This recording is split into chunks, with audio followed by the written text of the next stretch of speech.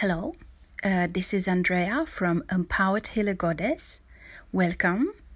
If you're here for the first time, I just want to share with you that this podcast are focused on empowering healers and spiritual coaches who need a shift of energy or in search of some deeper answers. And today's episode is called Getting Nourished by Life.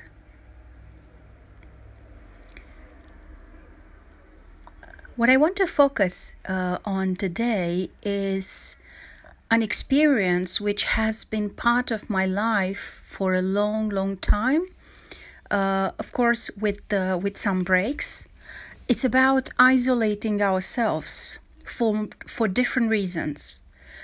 Usually my reasons were that connected with a sense of inadequacy. Like, for instance, from a very early childhood, I started wondering about very deep matters. I played like other children with toys. I had friends. I spent time outside. But apart from this, I was really I had like a mystical experience, I could say. I had a very meditative relationship with life. And the questions which I asked were not really honored by the adults who surrounded me. For instance, I remember playing with children and during holiday, like during summer holiday, and I used to spend time at my grandmother's house. It was a beautiful house with huge garden. So I had my friends over, and every evening I noticed some repetitive patterns and cycles that the morning came, and then the afternoon, and in the evening, and every day had a beginning and an end, and everything finished at a certain moment. And having that type of recognition, for me, it was like, okay, everything. And I assisted at many family members' dads, like they were quite old, and as a child I remember going to so many funerals. So somehow I asked, I was very curious, what is behind this veil of death, because I was really sometimes scared to see that stillness, that person that I was able to speak to, and suddenly they just disappear. Where do they go? I kind of sensed that this cannot be the end, that it's not possible that that person just disappears completely. So all these type of questions were lingering in my mind. And for instance, I started to watching this game and this balance between life and death. I said, okay, is there anything which doesn't come to an end? Is there anything which is always there? And I was very young. I was probably 8 when I started. But I didn't really share this question with someone. It was just for me to wonder. Like, I wanted to discover it myself, not to get a straight answer from someone. It was just my curiosity and my exploration of life. But somehow, not really being able to find some adults who had the same genuine curiosity, and somebody who was like a mystic. Like, my father was a great intellectual. He was a very well-read person, and he had great knowledge in so many fields, but he didn't have this let's say, contemplative relationship with life. So I really didn't have anybody to relate to as a child, and that made me feel isolated. And that created actually a pattern, as I do not have really any deep traumas. So that was a pattern in my life. Whenever there was someone, whenever I had some mystical experience or some bliss, or I was really trying to dig deep inside myself, and there was nobody else to relate to similar experience and to share and to somehow embrace me with these deep experiences and to reflect myself in another person.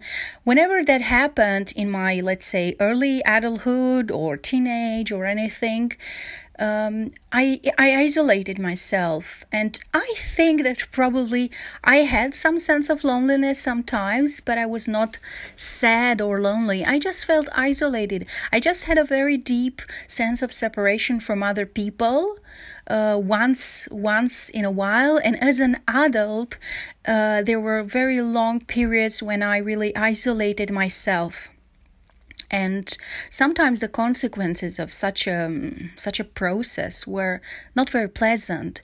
So there is one thing not to always engage with people and to get distracted by life, just going to parties and waste your time and get really distracting and not being focused. This is one thing, and I would never recommend that to anybody, especially not to somebody who is really deeply on a spiritual path, seeking for themselves. So this is another extreme, like that you really, despite the fact that you have this urge to seek for the truth and for the real you, and to, let's say, allow some fake aspects or masks which we surrounded ourselves with during our lives to dissolve in this process of any spiritual practice. There is the other extreme when you completely isolate yourself, thinking that you are going to solve something, seeking for some answers which really do not come yet because it's not yet the moment, and then you find yourselves completely separate, cut relationship with people, and really lost. And this has happened to me. And of course, the pandemic contributed to this somehow, and made things worse somehow, as I was not socializing very much before as well. And I somehow persisted in this state of isolation as a self-punishment. I was absolutely not aware of that, for not seeking for this permanent state of balance, which I think is really very difficult to get. And I think this is not something which we will seek for. I think it's quite dangerous to seek for a state of spirit where you are absolutely not disturbed by anything, not even by very strong emotions. So somehow I was prolonging this state of isolation as a self-punishment for not being able to find some very steady balance inside myself. And I realized that I somehow cut this nourishment, which was actually the main message of this podcast, of this episode, is allow yourself to get nourished by life. And this is a very, very big topic, because when we have this kind of loneliness or even this vanity that we are separated from life, and we think that this is mine, and I think about my success, and I think about my beauty and my possessions, and I'm so focused on things which are mine, it's normal to have some, let's say, conservation instinct. It's absolutely normal to care for ourselves and to sometimes even save money or to create some borders in terms of our belongings or our space, and that's absolutely normal. But if this comes to some kind of extreme that we are completely disconnecting ourselves from other human beings, and we don't have the courage to to seek for those people that we resonate with, because this is it. It's a kind of resignation, like, okay, this person doesn't understand me. This person hasn't had the experiences I had. So that means that, okay, I'm not going to seek for anyone. I'm going to be here isolated, self-pity myself, and have some, let's say, nice meditative state from time to time, and not allowing myself to really play my role in the world, and cutting myself, depriving myself of love, depriving myself of interaction, depriving myself of sharing, which is a quintessence of life. If we watch in nature to see how everything is interconnected, and everything, like one species is fed on another species and so on, and the process is always entangled and overlapped. And it is just us humans who dare to isolate ourselves from the whole process, from the whole life cycle and life game, thinking that we are special, thinking that we are special, or we lack something, Either way is harmful. Either way is very damaging, especially if it's a process which lasts more than a couple of months. And now, as I've worked with myself very much, but just working on myself and obsessively self-observing me didn't help me. Of course, it's wonderful to be dedicated to your own spiritual growth and to take it seriously. And I'm sure that everybody who is listening to this is one person who takes spirituality very seriously. But this is one thing, but spirituality doesn't exist without interaction, without allowing yourself to share your gifts with other people, cook a meal for someone, smile at someone, send a hug to someone, send a song to someone. Very simple things. Offer a flower to a stranger, to some old lady who seems to be lonely and sad. There are such simple things that we can do to connect to other people. And this is the secret of not feeling lonely. And to have the courage to find your tribe. Have the courage and pursue that one day, if you are courageous enough, if you are able to go through that process of being rejected by the people who don't understand you, and that you cannot share experiences, well, you don't have a common ground with, that's fine. Don't be judgmental about those people. Just go on in your journey and find those soulmates, or the people that you're going to cooperate with. Be engaged. Do not lose your hope. There is a reason why you didn't find them at a specific time, and have courage to move on and be persistent and be consistent with your journey and with your seeking for those people to see you, to complement you, to be your allies in this life, the people that you can really build amazing things with.